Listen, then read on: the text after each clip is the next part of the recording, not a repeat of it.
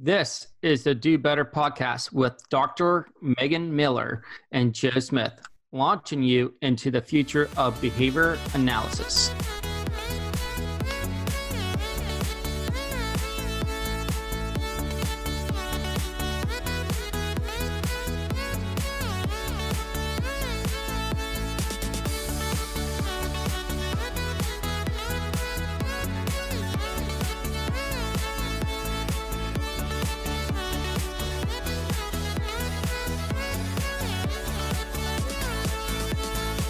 On today's episode, we are musing about the great debate, PFA and traditional FA. This is Megan. And this is Joe. This is where we blast off to the final frontier in search of improving ourselves in the field of behavior analysis. Thank you for spending time with us. Now let us begin.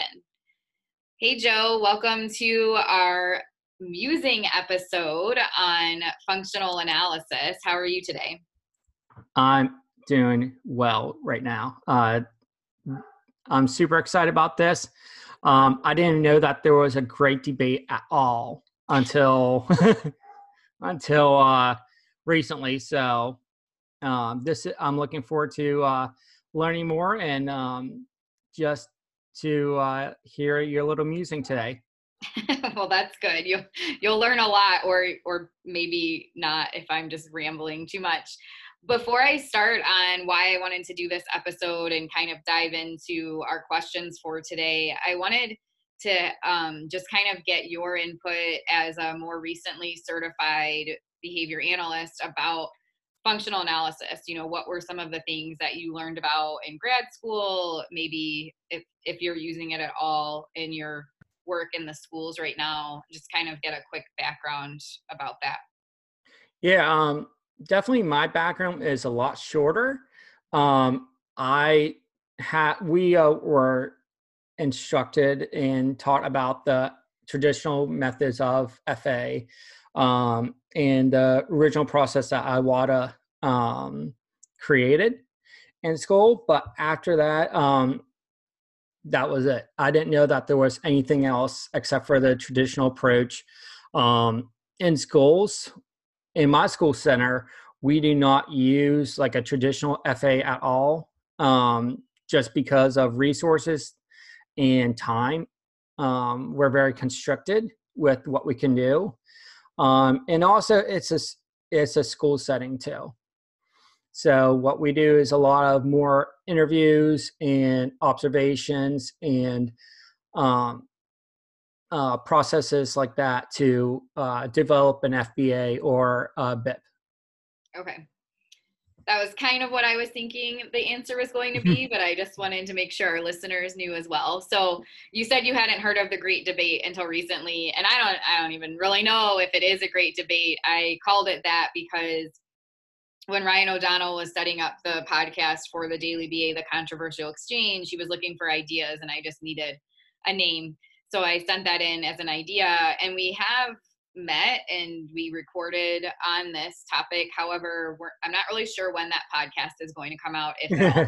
So I'm not a very patient person, and I said, hey, we have a podcast now. Let's go ahead and have the conversation, and then we'll see what happens. So today, basically, we're going to talk about functional analysis, and to me, the debate that seems to be appearing to exist in our field around the work that Dr. Hanley and his lab is doing on practical functional assessment.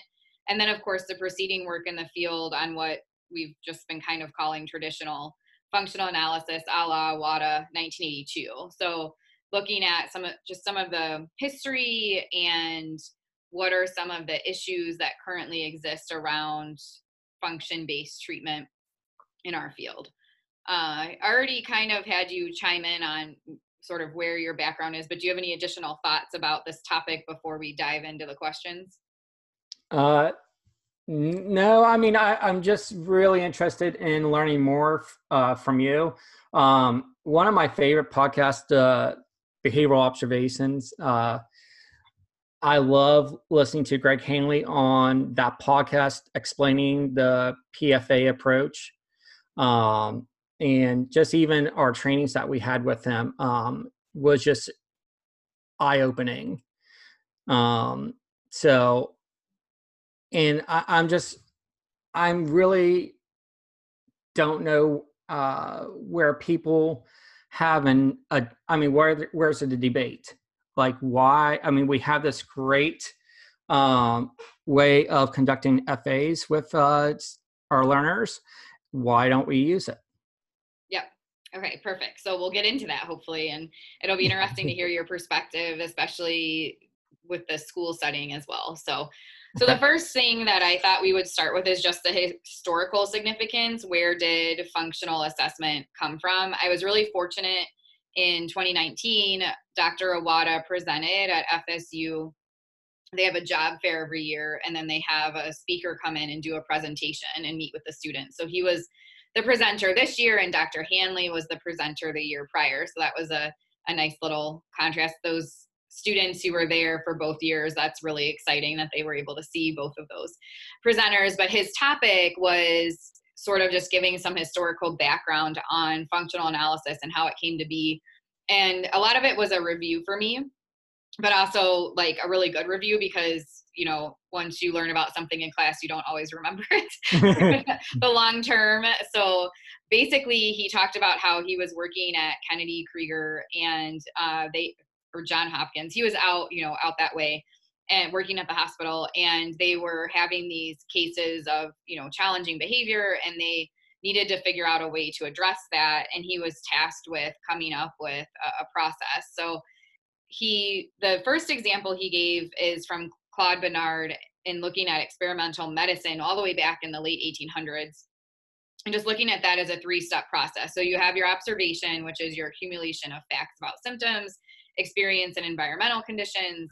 You have your generation of a hypothesis, so a tentative guess about the causation based on the facts known about biological processes. And then you have experimentation, where you ID the causes through controlled production and reversal of symptoms. So obviously, for anyone that's familiar with functional behavior assessment and then the functional analysis, that's pretty much what we do, right? First you observe, you do your interviews, you generate a hypothesis, and then you test using your functional analysis. So it was interesting to just kind of hear about, that's a process from medicine in the late 1800s. And he basically, took that and applied it with challenging behavior. And, obviously there's the importance of that experimentation piece. So that observation shows us the facts, what's going on. We can see it for our own eyes, but until we actually test that hypothesis and show some control over the behavior, turning it on and off, we don't have our truth about what's happening. So, obviously, I think we can all agree with that. I don't think there's anything to debate or discuss around that. But well, when I get into the researchers and things, I guess I'll go into the differences that exist. So, keeping with the history, so basically, he talked about how he extended that to problem behavior, and at that time, back in the 80s, when he was doing this research, looking at psychiatric diagnoses, the science of behavior didn't have anything to contribute yet. At that time, we just had behavior mod, and different procedures were being applied that weren't necessarily ethical or humane, and not always effective either. So we didn't have a way of using this medical model to address challenging behavior.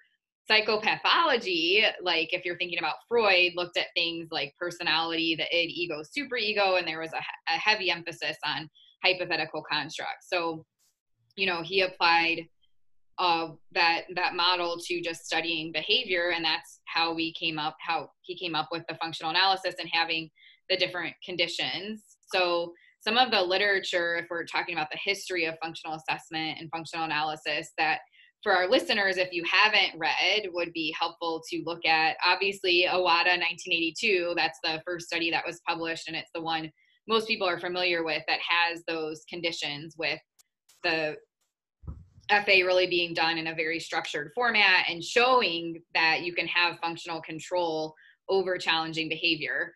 However, before then, there was the one of the first studies in our field, period, the psychiatric nurse as a behavioral engineer by Aoun and Michael in 1959. And even in that, they didn't obviously do a functional analysis, but they showed control over a behavior by using a reversal design to change the behavior of the patient in that study. So that's, a really good one to just kind of get an idea of how we our field started down the route of being able to turn on and off different responses.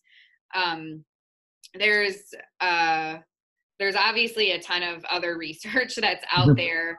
Some of the more recent research that is existing, and we'll talk about today, one of the first studies that Hanley published on what's now called practical functional assessment, but at that time he was calling it the ISCA, was Hanley in 2014.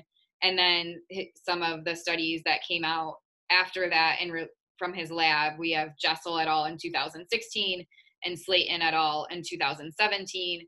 There's a slew of studies on modifications to functional analysis. So you have Bloom with the trial-based, there's a latency, pairwise, there's a lot of different modifications that have been made and shown to be effective with modifications for the functional analysis that I'm not sure. I was kind of curious, Joe, did you all, when in your coursework, do you remember studying and reading the various different types of functional analyses that are out there, or was it mostly focused around Iwata? It was mostly focused around Iwata with his famous study. We talked about, how there are different modifications that you could do with a traditional FA, but I didn't even know about Hanley's work until I came to work with navigation. That I learned that there was a whole different, procedure for FAs. Yeah. Yeah. So I was fortunate because at Florida State, there was a very heavy emphasis put on functional analysis is just the manipulation of environmental variables to turn behavior off and on. And we read a wide array of different articles to provide multiple examples of this is how, so when I left Florida and I saw when I got to Virginia, a lot of people didn't even know what functional analysis was. So they were still blown up. They were going to trainings with Iwata in, 2010 and like having their minds blown that was even a thing that existed. So that was shocking. But also the idea, a lot of people, when I would bring up FA, they would be, oh, we can't do that, those procedures from Iwata are too complicated, blah, blah. And I'm like, well, that's not an FA. An Yeah. FA is a manipulation of environmental variables. So that's been a really big misconception within our field that I encounter quite a bit. And I'm not really sure. I don't think that currently, I haven't looked at it. Maybe I should have in prep for this podcast recording, but in my recollection of the task list, it doesn't necessarily go into all of those variables either. It just says, that you need to use functional assessment.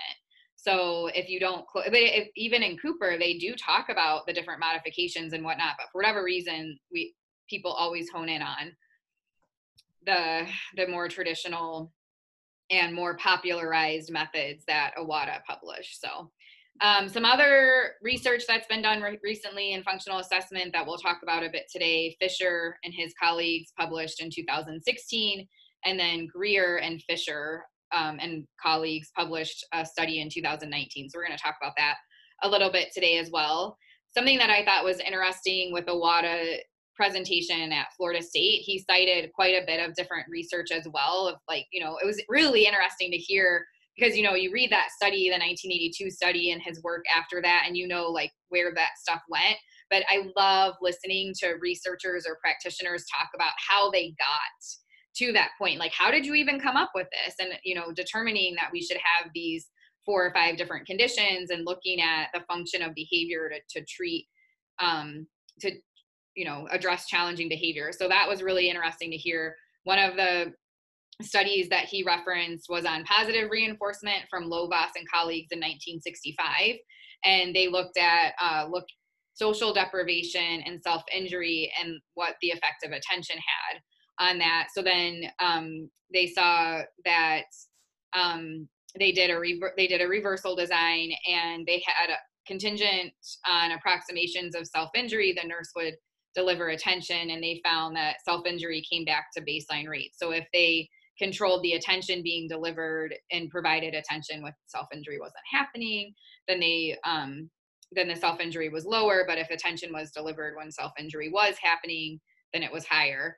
And so that they were able to show that you can have this environmental determinant for a behavior. So that was all the way back in 1965, a long time before Iwata's study was published.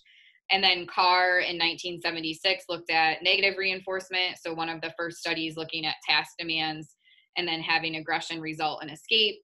Berkson et al. In 1965 looked at automatic reinforcement. So if there's a barren environment and you have stereotypy occurring, and then you get sensory stimulation from that. So I think a lot of the times we maybe learn about certain procedures, but don't always understand the historical context of where those came from. And it can make us better practitioners if we do. Personally, I haven't even read or don't remember reading all of these studies either. So it was nice to hear about him talk about that and just get that idea. But it also, this will come up when I get into Hanley's work a little bit, but it gave, an example of Iwata was facing a problem that needed to be solved. How do we address this challenging behavior from a medical model? And how he synthesized previous research to come up with a solution. He didn't just think in his head of, oh, this thing, or he didn't look at one research study and say, oh, this is what we need to do next. Like it was a synthesis of looking at different articles that were out there and seeing, oh, Lovaas saw attention could be something that contributes to challenging behavior. And Carr saw that escape could be something that contributes to challenging behavior. And Berkson saw that sensory stimulation could be something that contributes to challenging behavior. And, oh, wait, those are conditions that Iwata had in his 1982 study. So now we know how he came up with those, right? It wasn't just like magical that he thought of. He took research studies that were already out there and showing a possible influence from those variables and said, what if we put these together and, ran conditions to see which one is most contributing to this challenging behavior that's occurring. So what are your thoughts about this history? How much did you know about that prior to talking? And do you have anything to add about what I discussed so far?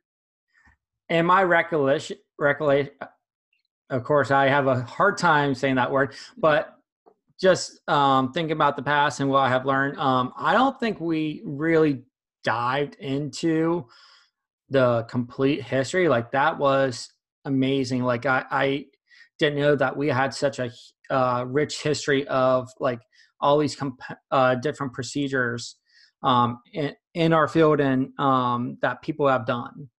So, and by the way, it is on the task list. FAs are on the task list. Oh yeah, it's on the task list, but I don't think it's as descriptive as it could be in that we should know about trial-based FA and pairwise and, the PFA. Like there's not a real in-depth description of the variety of ways that an FA, most people, when they see that on the task list, they go to Iwata.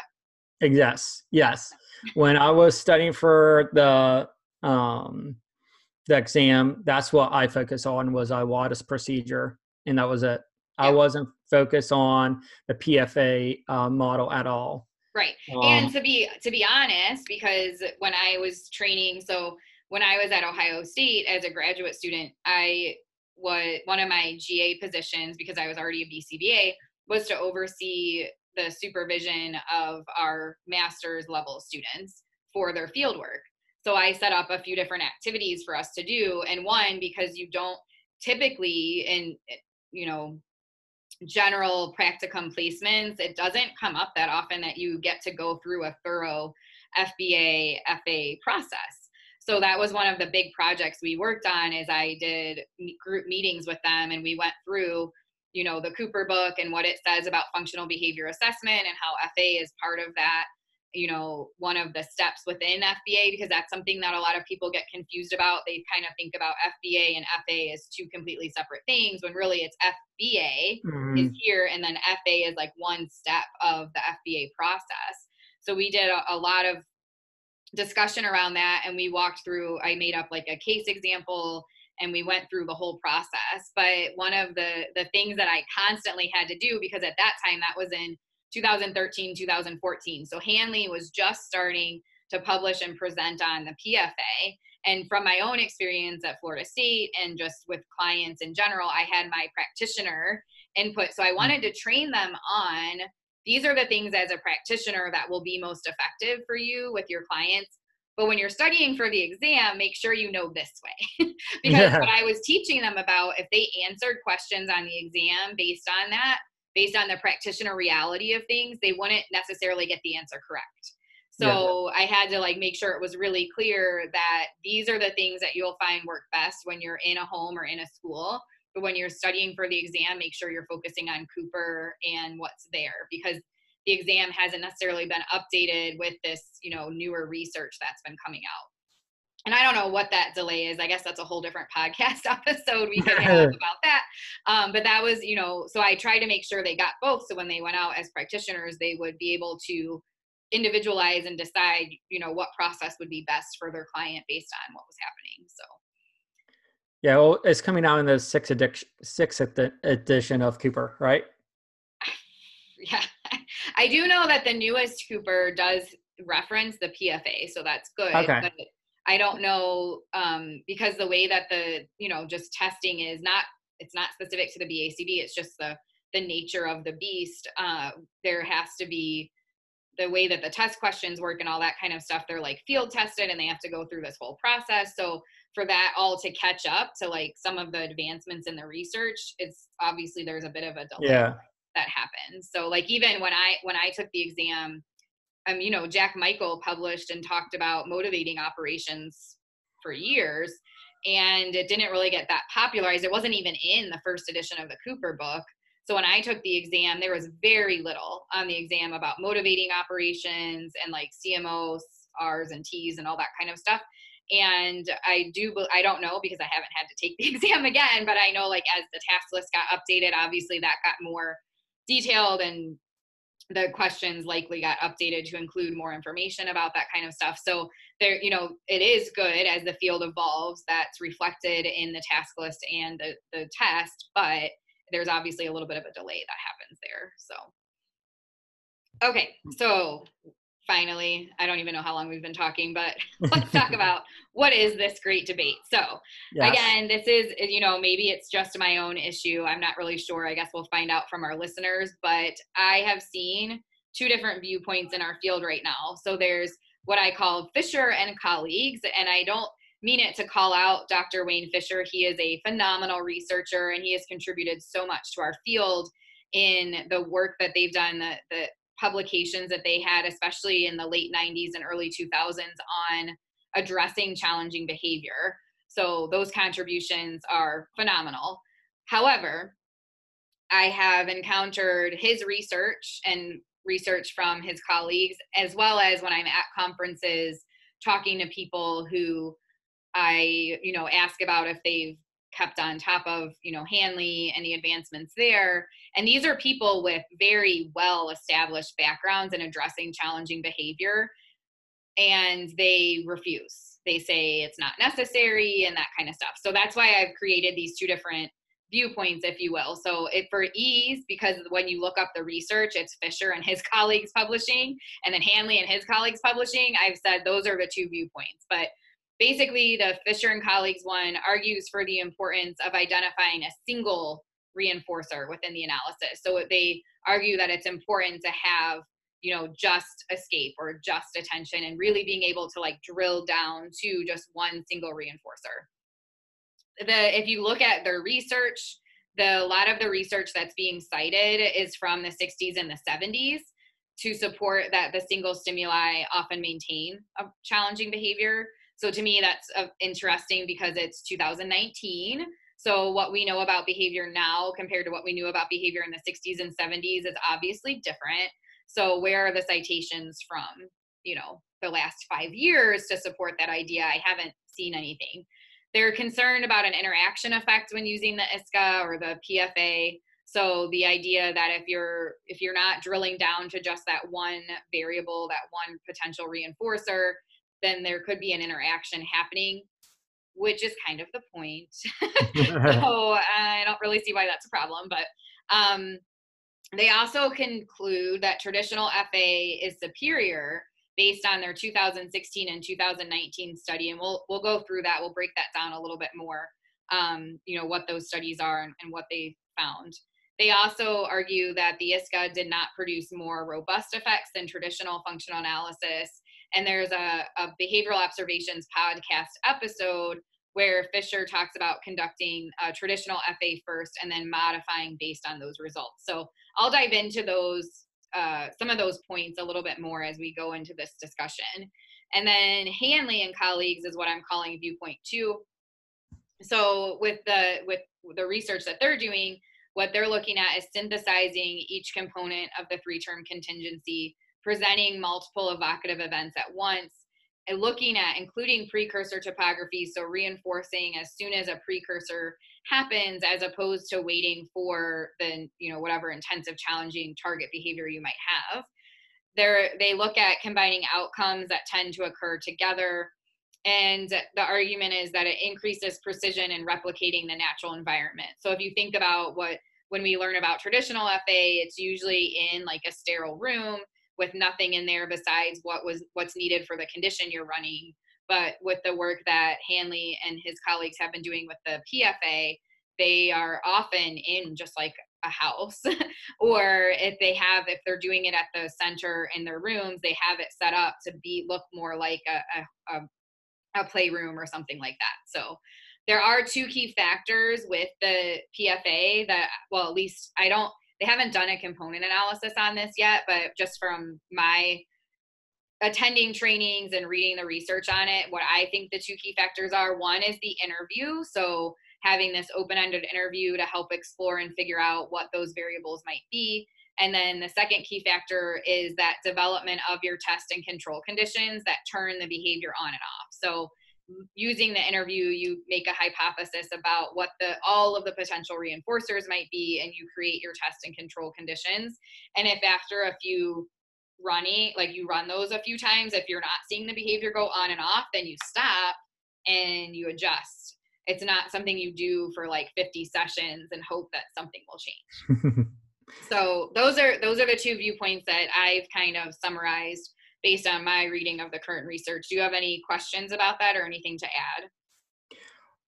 So my with the conditions, okay, I know there's attention, tangible. There's I'm drawing a blank now. Attention. So attention, tangible, escape, and alone are like the 4 main ones where they're looking for those functions. And then you'll usually have a control condition that's often called play now, where you just have like all the stuff in the environment and they just get free access to the reinforcers. And then in the school setting, like I keep on hearing administrators and teachers saying that there's a controlled condition as well. Yeah. So, and that's where things can get a little bit confusing, because if you look at Iwata's and early research, there was a condition called the control condition, but it wasn't what the school administrators are talking about. It wasn't looking at, does control function as a reinforcer for this person? It was the control condition, like when you're doing a study and you want to have your test condition where you're testing out a variable, and your control condition where the environment is well controlled, to show that difference of effect. So in the functional analysis research, when we hear the word control condition, that means all of the reinforcers that could potentially be influencing the behavior are just freely available to the person. And then if you hear like school administration or sometimes just like layperson talk about control as a function of behavior, that's like a whole separate thing that we could probably also do another podcast episode, because that's a whole nother debate that exists in our field right now too.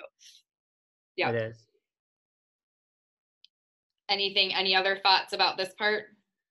No, I think that there are definitely 2 camps, and I'm not going to say which side I'm on, but I mean, I can definitely tell you that there's definitely pros and cons for both. Yeah. So I'm sure the listeners, if they haven't already, will be able to figure out pretty quickly which side I'm on. All right. And going into our next question, it kind of comes up. So Megan's concerns with Fisher's rebuttal research. So I'm calling it rebuttal research. Fisher doesn't call it that, and I doubt Hanley would either, but that's how I perceive it. As a practitioner in the field, reading these studies that have come out, the 2016 and the 2019, and just the discussion that was on the podcast episode with Matt Sicoria, they seem like rebuttals to me, seeing the presentations that have happened at ABAI, hearing comments that have been made at places like CalABA by Dr. Wada and things like that. I don't see this as an academic pursuit of effective intervention for our learners. I see it as, hey, I've done a lot of research in this area and your research is now contradicting my research and I don't like it. So again, that's just my perception. That's just my opinion of how things are going, and people will probably get upset about that. But you know, I need to lay it out there as like, that's how this is coming across. So if that's not the intent, then maybe change what you're doing. So I'll dive into my concerns. So first, okay, let me talk about this. I did a challenging behavior webinar back in September of 2018, where I have about 20 or 30 minutes in that webinar going over this debate as well.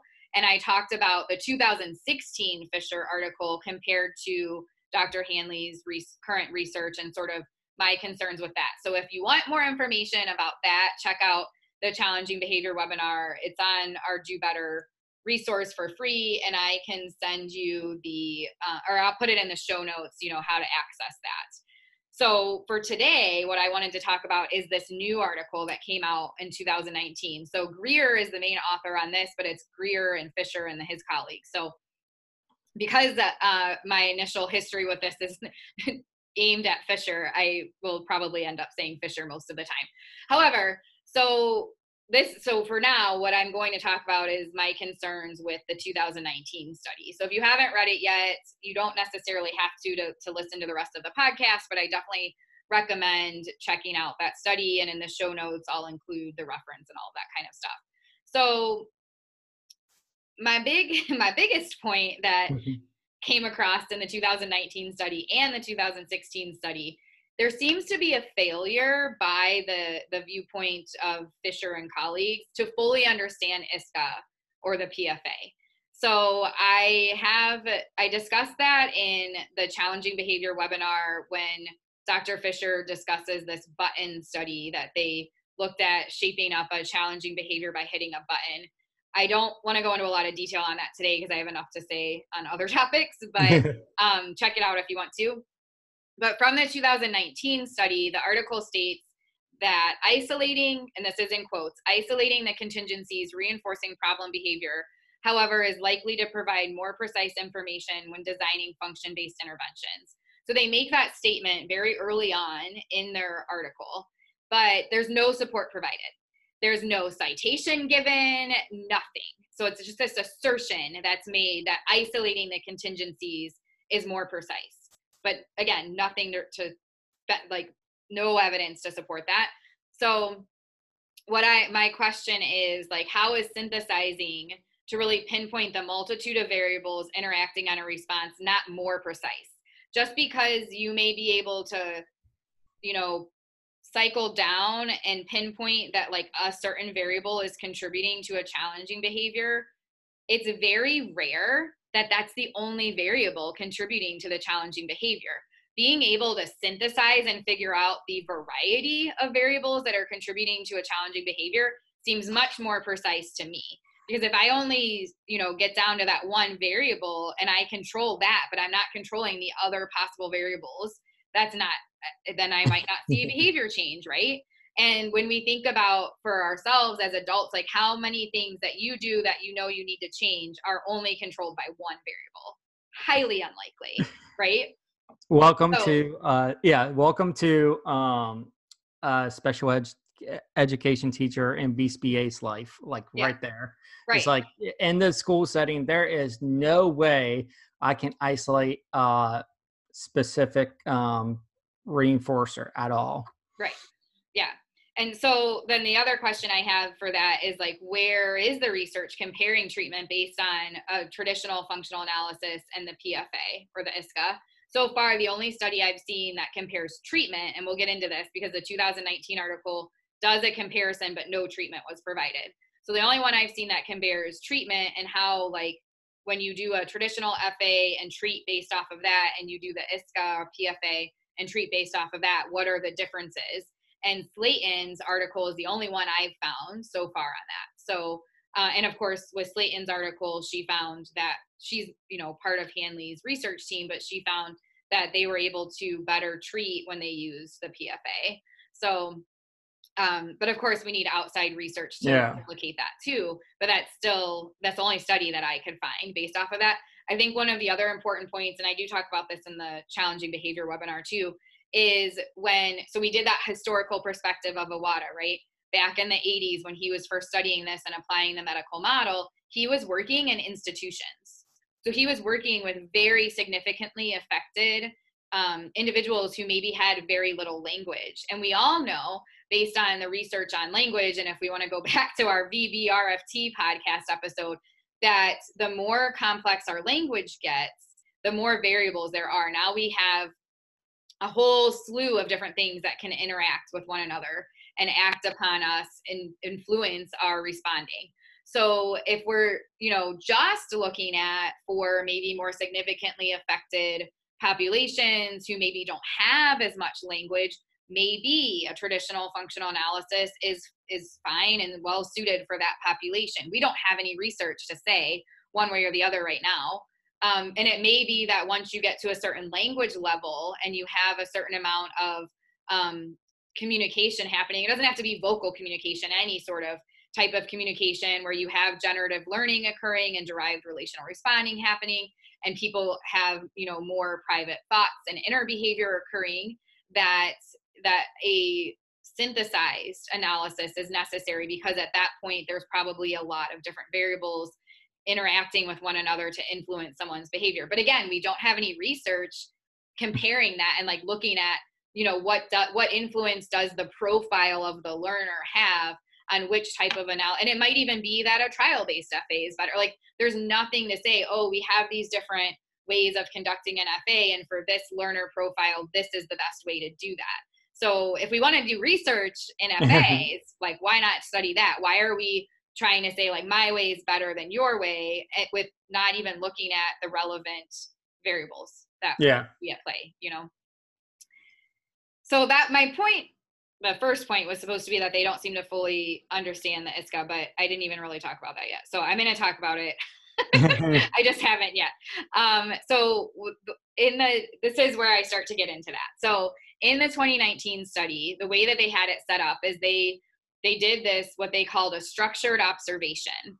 So in the way that a PFA is set up, if you look at the materials from Hanley's website, he has a whole entire packet that you can download for free that provides instruction on how to implement a PFA. And the PFA process includes the interview, sometimes an observation, and then the test and control running of those sessions. In their observation, they do a very naturalistic observation.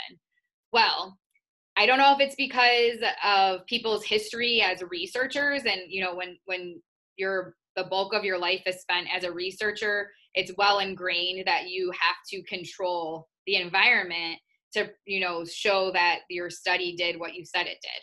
So instead of doing just like an observation where they see the child in the natural environment, they did what they called a structured observation.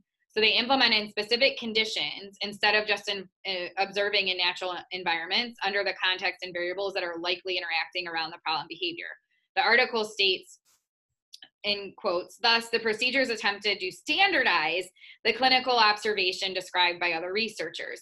So again, I get that their history as researchers, they want to standardize things, but it completely defeats the purpose of the observation. So my question is are they really this far removed from intervention, from being practitioners, that they can't handle just seeing what happens in real life? When we are out in the field, boots on the ground, working with our learners, we're dealing with real life conditions. We are not dealing with a very structured, situation where right now I'm going to observe how you do if I'm providing attention. And now I'm going to observe how you do if I provide escape. That's not how it works. In real life, there's a bunch of stuff happening at one time. And unless we see the behavior under those conditions, how do we know what's going on? So that to me was like one huge red flag that they're completely missing the point of the PFA. It's not that it's on purpose less structured. So trying to add structure to it is going to influence your outcomes. And they didn't do a comparison. They didn't do a structured observation and then a more like loosely done observation. All the study did was focus on a structured observation, which in and of itself would be a confound for really understanding. Because the whole point of the study, which I guess I should have opened with, was to compare if we do a PFA versus if we do the traditional FA, which one better isolates the function, which one can determine the function better. So when they did their PFA, I'm using quotes because I don't think it was a PFA.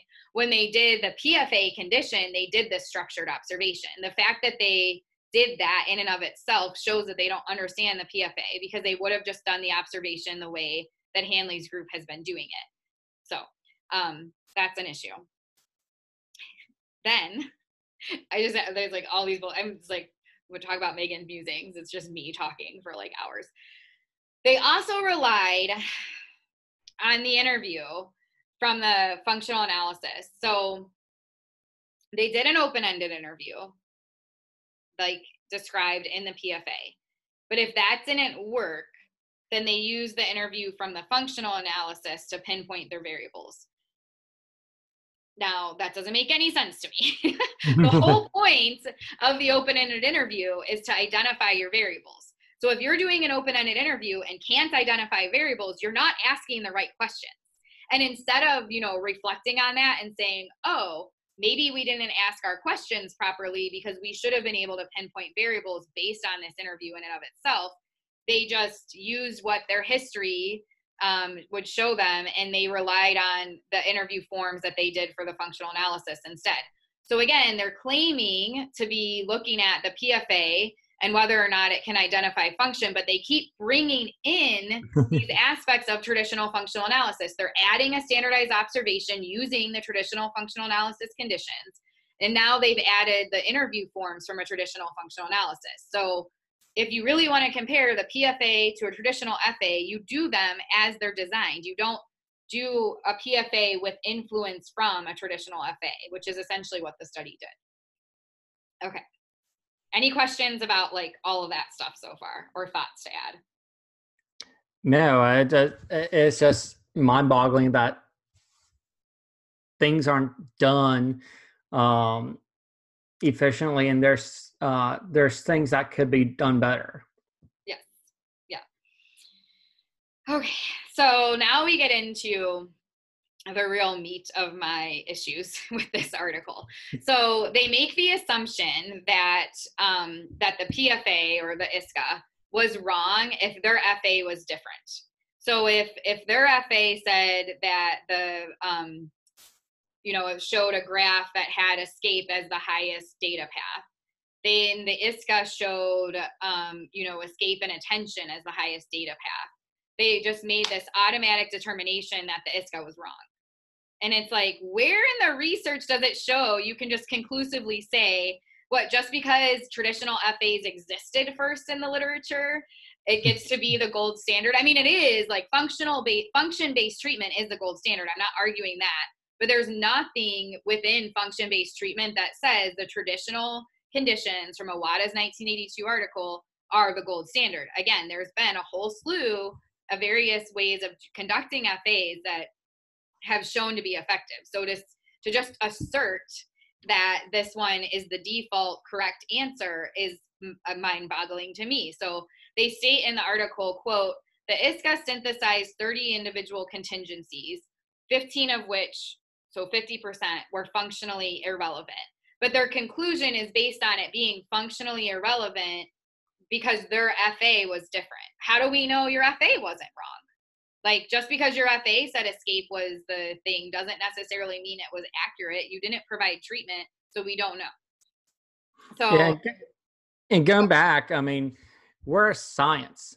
And as a science, you need to continually grow in ask yourself, is this the best method? And if the research is showing you that there's different methods or different processes that work well, we should be going with that. I mean, doctors don't go to doctors don't use the same process that they used back in 1900s because they have much better methods now.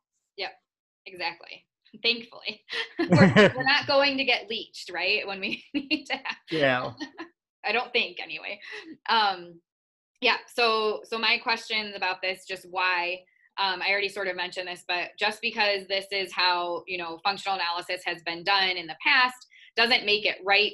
And when we look at the actual FA data paths, they aren't even clear. So I have some examples that I'll talk about, but if you go to the actual article, look at the graphs in that study, and they assert certain data paths and like say escape or attention. But when you look at the data paths, there's some overlap and there's some discrepancies where it's like, I don't even know how you came up with escape being the primary, function, because there's no clear decision rules on like how they decided that. So combining that with the clear lack of understanding on how to choose the ISCA conditions, the PFA conditions, it's clear that there's a bias in this research. They're not setting out to like objectively, look at, Hanley's making some advancements in what we're doing for function-based treatment. Let's see, how they really compare. There was clearly, to me at least, as a practitioner and a reader, there seems to be a clear bias. Like how can they even make conclusions about ISCA when they're coming at this with like 20, 30 years of research background on traditional FA, and then try to act like this is an objective analysis of a newer way of doing this. Some of the problems in addition that come up, so the researchers are the ones determining the contingencies in this study, right? So some of the other possible explanations, if the ISCA, the PFA, had a different conclusion on function than the traditional FA, some of the possible explanations for that would be they didn't do the interview correctly. And we've already talked about that. Clearly, if they were resorting to pulling in interview information from their functional analysis, the traditional functional analysis, because they couldn't pinpoint variables from the open-ended interview, maybe they didn't do the interview correctly, and the conditions they set up for their ISCA wasn't even correct. Another possibility could be that the FA was wrong, right? So again, they don't even discuss that. It's just assumed that the information that they gathered from the FA is correct. There could be other possible explanations, but those were the two that jumped out at me, and I'm not really sure why those aren't discussed. Well, I think I know why those aren't discussed in the article, but they definitely could have been. Jessel and Slayton are both researchers from Hanley's lab that published, and both of their articles show clear on and off for their ISCA. Like, it is insane when you look at these graphs. It's like, is this real? Like, is this real? Like, how did you do that so well? Turn these behaviors on and off so easily. So when you look at the graphs in the 2019 article from Greer, that's not the case. Like, when you look at the ISCA graphs, so that some of them are kind of all over the place. So again, that kind of begs the question of like, did they even implement the PFA process correctly if they're not showing these same clear on and off patterns that Hanley's lab has been able to demonstrate? Now, that also begs the question of maybe we need better dissemination of the technology for how to properly do the interview to create these on and off conditions. Because it doesn't really matter if Hanley and his students are able to do this and like produce studies showing clear on and off. If other people can't replicate that, if they can't take what is being disseminated about how to do those interviews and then create similar situations where they're very easily turning behavior on and off as well, then that totally defeats, the utility of the PFA. So now that's something that could be studied, right? Like, how do we make sure these interviews are being done correctly, so that we can see these clear on and off trends in the data? In this article, they only succeeded in doing the clear on and off in 4 out of the 12 cases that they did the PFA with. Now, I would argue, based on reading the descriptions in the article, it's mostly probably because they didn't implement the steps correctly. But until that's studied further, we don't know. But to only have 4 clear on and offs, that's concerning. That to me shows a potential weakness of the PFA if people can't replicate that interview process. Okay. So some other issues I had with the article, there seems to be discrepancy between they did the interview to try to come up with hypotheses, and then they did this observation, but there was a discrepancy often between what they found in their interview and then what the observation showed them. Now, part of that could be because they did the structured observation and they weren't watching the person in their natural environment. But in only 3 out of 12 of the cases did their open-ended interview match their observation. So when that happened, they used what they gathered from the interview instead of synthesizing the different variables. I think one of the big reasons this probably happened was because they structured the observation. So we talked about this already. Instead of watching the person in their natural environment and observing that way, they created these structured conditions that essentially replicated an FA, a traditional FA. So where they presented like an escape, attention, alone in a structured way as an observation. So obviously doing that in and of itself can be a confound. You're not seeing it under natural conditions. They also, again, to me, failure to revise the conditions based on both. So failure to see, we don't have a clear understanding of the variables affecting this behavior before running their test and control conditions shows a lack of understanding of the process. Like if you're someone who's really bought in and wanting to do a PFA with fidelity, you wouldn't run your test and control condition until you have a clear understanding, a good hypothesis of these are the variables interacting on this behavior. The article also doesn't explain the conditions very clearly. So when you look at Hanley's research, whether it's, the articles where he's first author, if it's Jessel or Slayton or some of his other students, they give very clear descriptions of the test and control conditions. So you could really replicate it. If you had a similar learner, you can replicate it pretty easily, but you at least have an idea of like how in depth they went on synthesizing those variables and seeing like, oh, wow, this is like how all of these variables were interacting for this learner. It's basically impossible to do any sort of replication with this article from 2019. And it's really hard to determine what they actually synthesized or if they fell to their own biases, because there's not really a clear description of, these were all the variables interacting on this person's behavior, and this is how we ran the test and control condition. All right, Joe, I'm going to pause one more time because I'm about to get into the really heated part of this. So any thoughts or input before I talk about my biggest issue with this article? No, I mean, it's just amazing. Like there's just these different, all these different areas that they could just do better in. And I really feel like from listening to you that we need a lot more replication in these studies. We need more people to replicate these studies and also to conduct their own studies to really see what processes or what technology is the best or the most beneficial for our learners. Yep.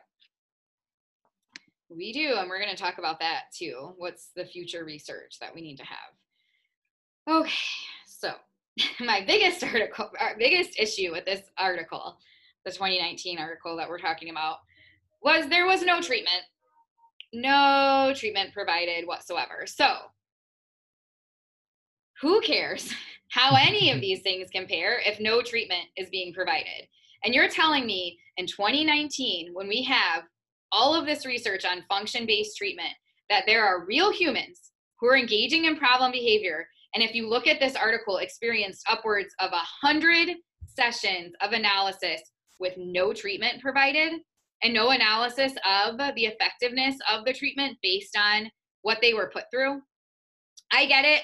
I understand. Back in the 80s, back in the early 90s, even back in early 2000, we could potentially justify people experiencing these different conditions with, the aim of we need to improve the array of treatments available to address challenging behavior.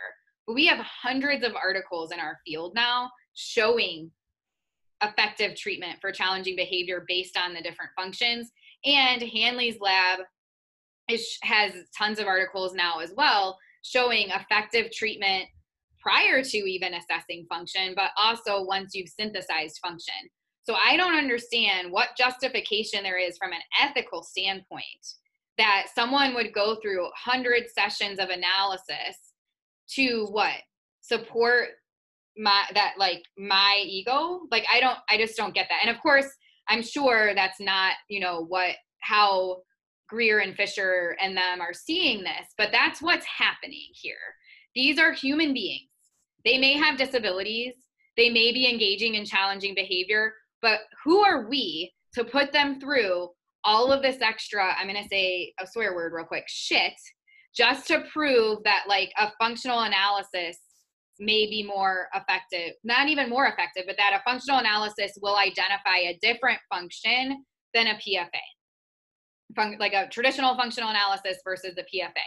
How does that benefit this person that's participating in this study and experiencing these sessions?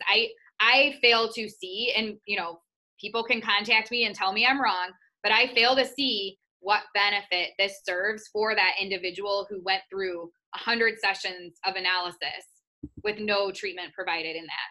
I'm going to go on a little bit back to my notes and stop trailing, but for me, I don't care what the analysis says. It is not humane at this point in what we know about our science to keep putting people through these analyses and affecting their learning histories for someone's ego. I don't understand how they're getting IRB approval.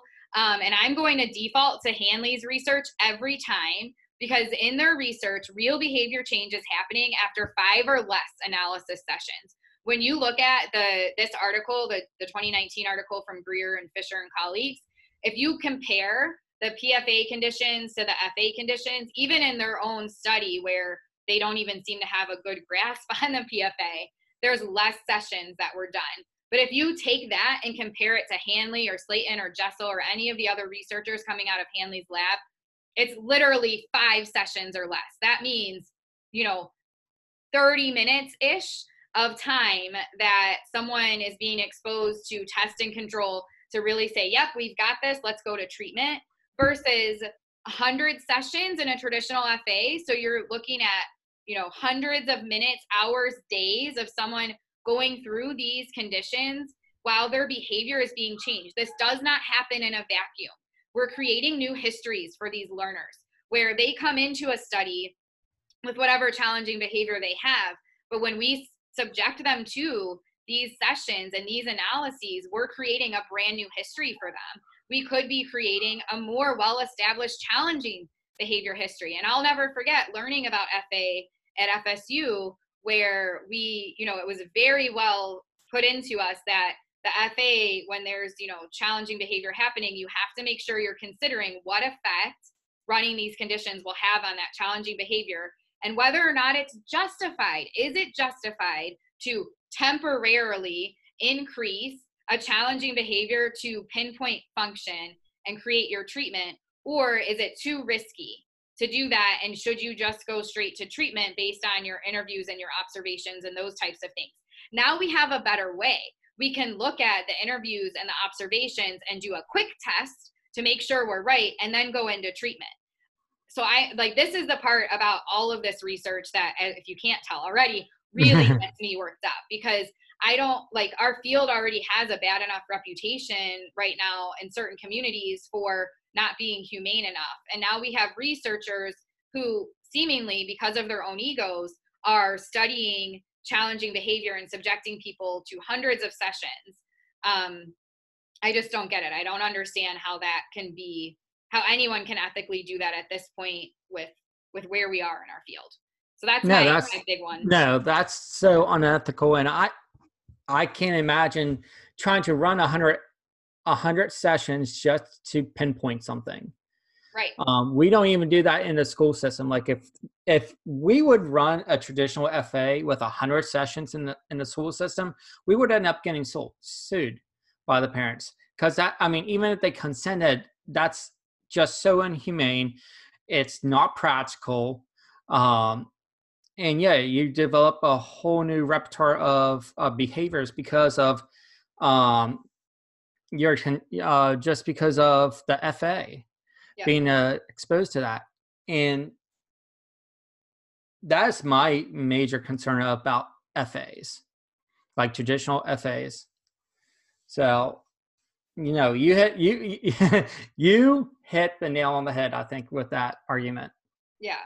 And I know like people who especially are more in like the research realm and not in practitioners, boots on the ground at people's homes, working in schools. Again, we all have different histories. So for them, the reinforcers and the motivators and the outcomes for them are more about like, well, I can create this really well-controlled study and show this data. And I've talked about it in a bunch of different venues, but at what cost? Right? Like we're well past the point in our field. All fields went through it, with like, especially like psychology when lobotomies were happening. And we already talked about medicine and some of the treatments that would happen there. Sure, fields go through like certain growth points and like moments of discovery where we're looking at what would work best. But we're past that point. It's 20 years past that point. Yeah. And not only are we past that point of needing to publish research just to publish it on the effectiveness of function-based treatment, but we're past the point of doing, like you said, hundreds of sessions, especially when Hanley's research is showing you could figure it out in 5 sessions or less. So when we have that kind of technology available to us, at what point do we justify, well, I still needed to run 100 sessions, because what? Like where is that, like at what cost do we justify that person? And again, the challenging behavior that was occurring, it doesn't mean it was occurring in all 100 of those sessions, but we're still exposing them not only to these sessions that could create new learning repertoires, but that's delaying their treatment, right? So if I can figure out what the treatment should be after 5 sessions, awesome. How long are we prolonging 100 sessions to treatment for someone who's engaging in challenging behavior outside of our sessions every day? That doesn't make any sense to me. I don't understand how that can be justified. And I really hope that, the whatever groups are, we need to have philosophical doubt. We need to be skeptical. So if you want to explore these advancements that are being made in treating function in a way like that's faster and more practical, awesome, but do it in a way that's humane and that actually answers questions that we need to have answered. And we'll talk about what some of those questions might be from the practitioner standpoint, but don't just keep replicating functional analysis research that we've had in our field for 20, 30 years. That doesn't, well, actually 40 years almost at this point. Like that doesn't make any sense. Okay. So now that heated piece is over, I have a few more just, comments about this article. So again, I already sort of pointed this out, but they claimed that the traditional FA identified function in 11 out of 12 participants. But again, if you look at the data streams in the study, it suggests otherwise, but they don't tell what criteria they were using to decide that there was a clear function present. Many of the cases they said there was a clear function, the paths are not clear at all. And I was so heated up by this article that when I read it, I actually started making like tables and charts to analyze. If those of you don't know, I used to be a debater. So that's just like, I just do that. I'm like, I need to figure out, what you're saying. Is it actually true or not? So I'll include that in the show notes. It may not make any sense to anybody, but I did make a table that says like, for participant 1, these are the things that I see, and I would absolutely love for any listeners who read this and see differently than me to contact me so we can discuss it further, because these are just my opinions and my perceptions of what's happening, and I can very well be wrong. And I would love to have a discussion with someone who has really, looked at this and thinks differently about it. At the end of the article, they discuss more about the observation and interview piece of how they set that up. And they indicate that Dr. Jessel told them progressing to the test and control condition requires some level of control over the problem behavior and the observation. And they state, quote, future researchers should pay careful attention to whether caregivers report putative reinforcement contingencies to occur in isolation or in combination, and use this information accordingly when developing the test and control conditions of the ISCA. And then my thought was, how in the world did you do this study without understanding that until the end? How do you set out to compare PFA/ISCA to traditional FA and you don't even understand that that's the whole point of the PFA, is to figure out testing in isolation or in combination. So I don't, it's like, did you even read the research? Like, have you done any sort of deep dive into really understanding what you're trying to study? Or did you just think you had an idea about it and like hit the ground running? To me, it seems like they thought they had an idea about it and hit the ground running. Like, you cannot possibly conclude at the end of your study in 2019, keep in mind that that they were researching this in 2016. Now, obviously, it takes a while for things to get published, and they may have, started this research before Hanley, fully published all the things that he's published. But if you're setting out to explore something and try to replicate and extend research that a different lab is doing, usually they're willing to talk to you about that and provide you training on it and give you information and answer your questions. So and maybe I'm just misunderstanding this, but I don't understand why those conversations weren't had with Dr. Jessel or Dr. Hanley before doing the study as opposed to afterwards when it didn't work. Do your research, right? Right. And then that also, again, begs the question about these poor participants who apparently went through all of this without the researchers even understanding what they were doing. That also is an issue, of course, for me. And then lastly, they stated that they combined the open interview with the observation, but their table shows that they didn't. If you look at the table that they have in the article, they don't do the observation the way Hanley's lab has been doing it. So again, there's just a lot of assertions and statements made that are either not true or they're just assertions with no evidence to support them. So when reading this article, I think that's important to keep in mind. A lot of the people that I've met who would be more from the Fisher Greer traditional FA camp have read this research, but when you ask them about it, they either haven't really read Hanley's stuff, or they don't read it with a critical eye. So it's that similar, what I see on Facebook a lot with political debates, where it's if someone's a Republican, then they have all these critiques about Democrats, but don't apply that same critical thought, to the Republicans and vice versa. So it's kind of this us versus them mentality, mm-hmm. which again, we're a science that should not exist, right? We should be seeking the truth and seeking what would be most effective for our learners, not just going based off of our histories of, well, this is how I've always done it, so I'm going to prove that this is the best way. All right. Any more thoughts about my critiques of this article before we move on who wins the debate? Well, for those listeners who are listening to this podcast, what would you suggest our field should do? Now that we have this information, now we know, now we have a really good critique of what happened in the article and the articles that were presented. Where do you think this should take us in our field? Okay, well, that actually is the next question. So I'll just go into that. So who wins the debate, basically, is where I was going. So, I obviously have my opinions on things. I don't think there's a winner right now. I think that there's a loser in the sense of if people just keep studying the same crap over and over again, that our learners and the people we're trying to serve are going to lose big time. So what I would say, next steps and what our listeners hopefully could take away from this, right now, at least based on my understanding of the research being done that was published by Fisher in 2016 and Greer in 2019 and any other colleagues that fall under that camp, they don't seem to understand how to implement the practical functional assessment properly. Simply publishing tons of functional analyses doesn't make them an authority to do these comparisons. So sure, they'd be an authority to run the traditional FA part of this research, but if they're going to try to do comparisons, they need to put forth the effort to really understand the advancements and the new processes that are being used. People need to set their egos aside and focus on treatment, which is what I've been seeing happen out of Dr. Hanley's group. I've tried a few times to have discussions about this. It's, this is the work I'm doing. This is the research I'm doing.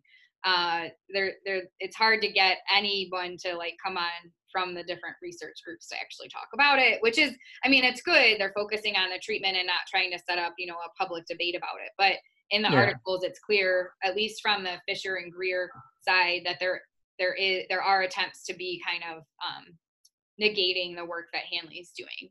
So I would say ultimately what needs to happen in our field right now is we need to develop some sort of decision tree. And I talk about this in the challenging behavior webinar as well. But it seems that research is needed to empirically validate the new steps. We've learned new things about the FBA process given Hanley's recent work and his publication. So the phases that I am picturing based on the work that has been done in years prior with Dr. Fisher and Dr. Wada and even Dr. Hanley and all of the researchers that have studied FBAs and FAs, for the last 40 years, I would picture something like, is basic behavior management occurring in the environment? If not, we would train on that first because challenging behaviors may go away. And I think you could probably speak to that from a school setting and just like the feasibility of running, even just like getting information for function-based treatment from like an FBA standpoint. Sometimes it's not possible. Yeah. So, it's yeah. Yeah, it's just not possible. I mean, Right. sometimes. Yeah. So, and then does the person that you're looking at that has challenging behavior, do they tolerate things like denial, waiting, other eggshell areas? If not, then we would train those first and challenging behaviors may go away. Technically, we could be doing 1 and 2 at the same time. I know that this probably seems more like behavior modification and like a step backwards, but our research in the field is showing that these are common issues. We have the article that was published by Ala Rosales that shows the big 4 preventative things, and that's from that was published in BAP in 2018, talking about the big 4, like these are 4 preventative things that we could be looking at to help address challenging behavior based on their work as practitioners. We also have just my own experience as a practitioner. Like these are always things that we come into contact with. You can see it in the different practitioner assessments that have been made, like the Essential for Living, the Inventory of Good Learner Repertoires, the Barriers Assessment from the VB-MAP. These are things that we encounter all the time. Even outside of our field, there's, from an autism perspective, there's the CERTS model, which is social communication, emotional regulation, and transactional support, created by Dr. Amy Weatherby and Barry Present, that is not necessarily strictly behavior analytic, but the things that they look at in there, it all goes down this path as well. So these are things that are encountered regularly with the learners we're trying to serve. So just like other skill sets that we address, like motor imitation and receptive and expressive identification and all of those types of things, wouldn't it just make sense to have that as part of our process from the beginning, get those things taken care of, and then sort of see where we are. So for me, if an FA would be done before these 2 things happened, then it might not even be accurate because those things could be those skill deficits essentially and environmental setup could be contributing to the challenging behavior at such a high level it wouldn't even matter what the function is. So why not take care of those 2 things first? Then if the challenging behavior is still persisting, we would do our functional analysis. That would help streamline things and make it more effective in terms of like putting people through these conditions and potentially increasing their challenging behavior. We would have more justification if you're like a teacher in a school and you've already addressed, the environmental classroom management and you've addressed the eggshell type skills and you have a learner who's still engaging in challenging behavior. It's a lot easier to justify needing to run some analysis conditions than just saying like, hit the ground running, I need to do this, and people looking at you like, wait, you want to temporarily increase this challenging behavior to get rid of it? I don't understand. If the behavior is still occurring, we could conduct the FBA. Of course, I would argue within that FBA process that using the practical functional assessment would be most appropriate, but that still needs a little bit more empirical validation to flat out say that. And having some type of analysis before all of this regarding the severity of the behavior, because it would potentially be a whole different ballgame, or it may require training on safety procedures before any other training and intervention happens, which would likely be the case even given current methods too. So we just need more research done. Like that's my idea of a decision tree, but that would need Yeah. to be studied, right? We need some component analyses done and some work done on, wow, we have all of these different technologies available to us with function-based treatment and functional analysis. Like how can we, you know, take all of those things that we know about it now and really start streamlining and making this the most efficient process possible. I'll And pause that's, there. I have a few research ideas too, in addition to that, but I'll pause there and see what thoughts you have. no, I totally agree. Like, I know in my classroom and just my experience working in public education, um, a lot of those areas like denial, waiting, and other eggshell areas, those are, about 70% of our issues in the classroom right now. And that's where I'm focusing on teaching my my students how to tolerate denial, how to wait, how to increase their waiting time, and those are the areas that I'm seeing that I'm working on right now before I go to a more in-depth process Yeah. with them. Yeah. And I think that's the most humane way of working with our learners. Yeah, exactly. Um, so yeah, that's a big thing about, for me, kind of where we could go with this. One of the things that actually just came up this week in the Do Better movement Facebook group, there's a ton of research that can be on challenging behavior, but a recent post on the Do Better Facebook group brought to light some of these issues. Somebody was posting about they're working in a school setting and, needing to kind of put some parameters around their FBA process. And as we all know, it's federal law that FBAs need to be conducted, but that's all it says. There's no Yeah. best practice guideline. I mean, there might be best practice guidelines that various people have put out, groups, research groups, or, parent groups or things like that, but there isn't, like, from like a research standpoint, anything that I'm aware of.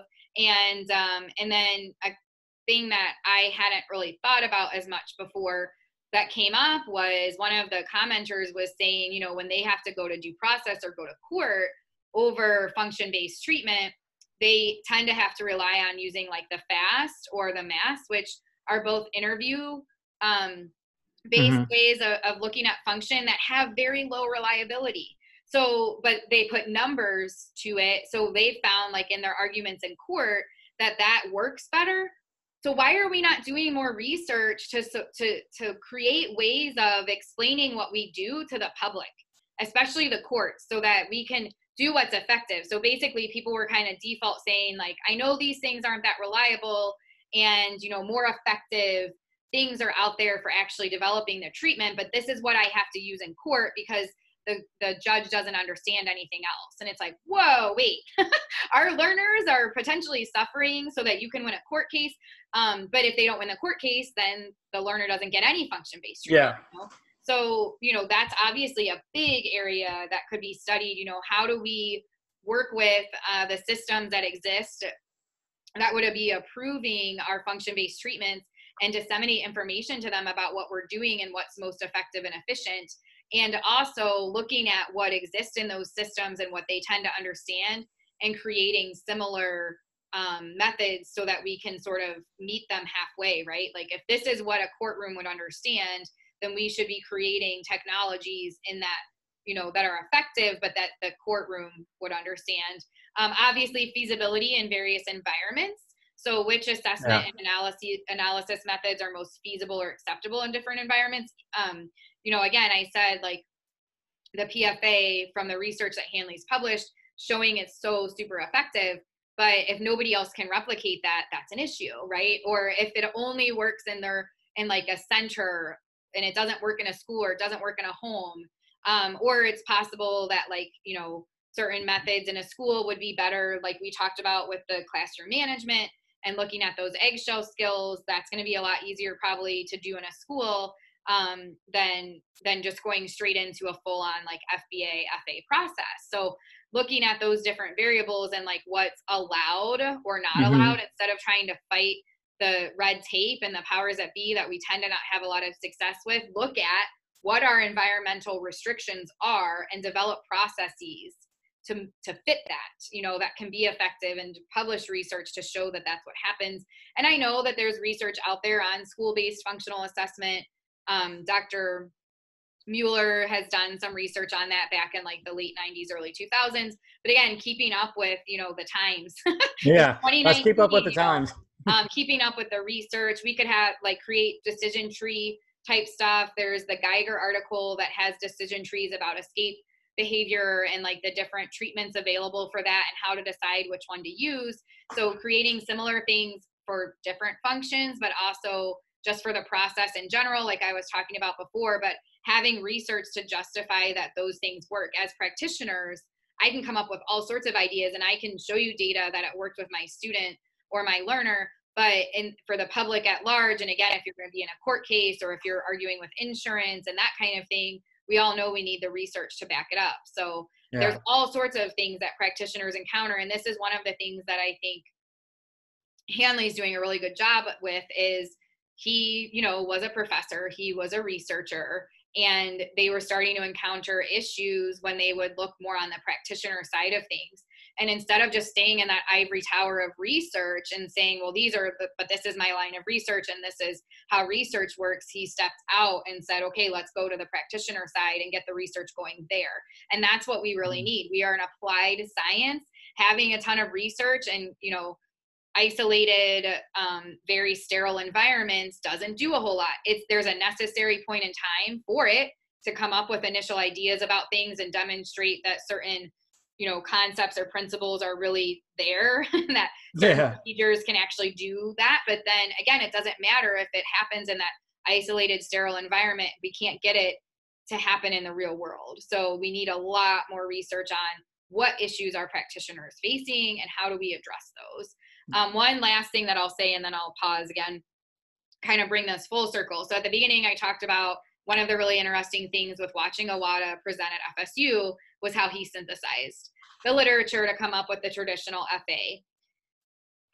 The thing that strikes me so much about the work that Hanley and his colleagues are doing is he has received criticism from people like Iwata, Fisher.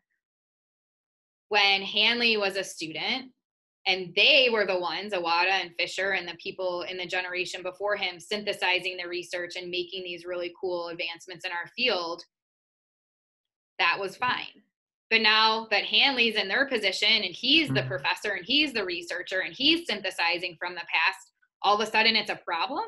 I don't understand that, So that's kind of a huge contradiction that I see, that it's all hail Iwata for synthesizing that research from before and recognizing these different conditions existed and coming up with this very structured way of finding function and then doing function-based treatment. And now that Hanley's synthesizing all of that research that came from Iwata to create even better, potentially better and more effective methods, that's all of a sudden an issue. And I just don't understand that, as a practitioner. Again, the whole argument, same as the VBRFT podcast that we did, let's set egos aside. Let's try to put aside our histories of this is what we studied and found, and realize we're a science and we're progressive and we move forward. And how can we continue to synthesize and continue to move forward? And it's all for the benefit of the people we serve.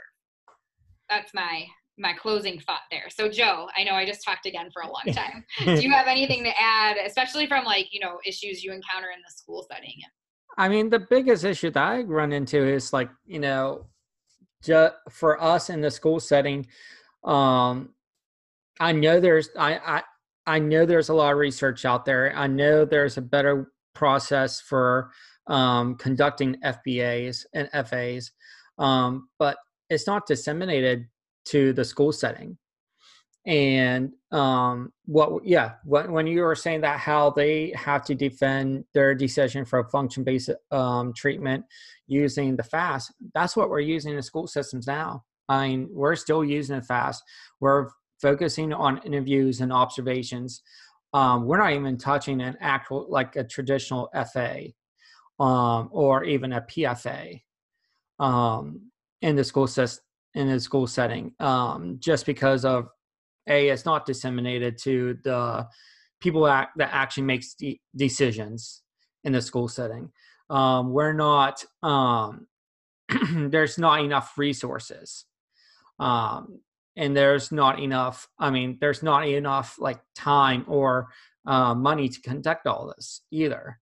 So, but I know there's a need for it as well. Yeah. So it's like, so as a educator, it's like, so what's the best course of action? I know Hanley's work would be beneficial for the school setting, but at the same time, it's like it needs to be disseminated to us, and actually, he needs to come. I would really love to see something that we could implement into the school setting, but how to do it. Mm-hmm. Yep. So all of those things. Well, I really hope that everyone enjoyed this discussion. I know, like I said, I'm not shy about my opinions on this topic. Clearly, I'm super excited about the work that Hanley's doing, and I don't want it to seem like I don't appreciate and respect the research from Iwata and Fisher and Greer and all of the researchers in challenging behavior that we've had over the past 40 years and beyond. But again, I'm just, going to continue to advocate that we need to keep moving forward and progressing as a science and, come up whatever conclusions you're going to come up with about this topic, but please do the research. Read all of the articles in this area. Don't just listen to me and say, well, Megan said, this is what it is. I don't want you to do that either. Yeah. I have my opinions and I state my opinions about it, but that doesn't mean they're correct. And especially until we have more research on it. So hopefully this opened up some, new thoughts or areas to look into for anyone that's listening. And I definitely welcome if anyone reads the articles themselves and comes up with some different conclusions that, they share them with us. And I know I spent a ton of time talking about the 2019 article. Obviously, I could do the same thing with each of Hanley's research articles as well. That's like an unfortunate thing that I do. It sometimes comes off as being overly critical, but I don't just take things as they're written. I have to tear them apart. But the point for today's talk was to really key in on for the 2019 article, because there are so many assertions made with no support provided that I don't think, generally speaking, most people would read the article and even pick up on those things. So I really wanted to cover that for today. But again, anybody who wants to discuss it further, feel free to touch base with me. My contact information is everywhere. So yeah, so with that, I'll say thank you for listening to today's episode and go forth on your quest and do better.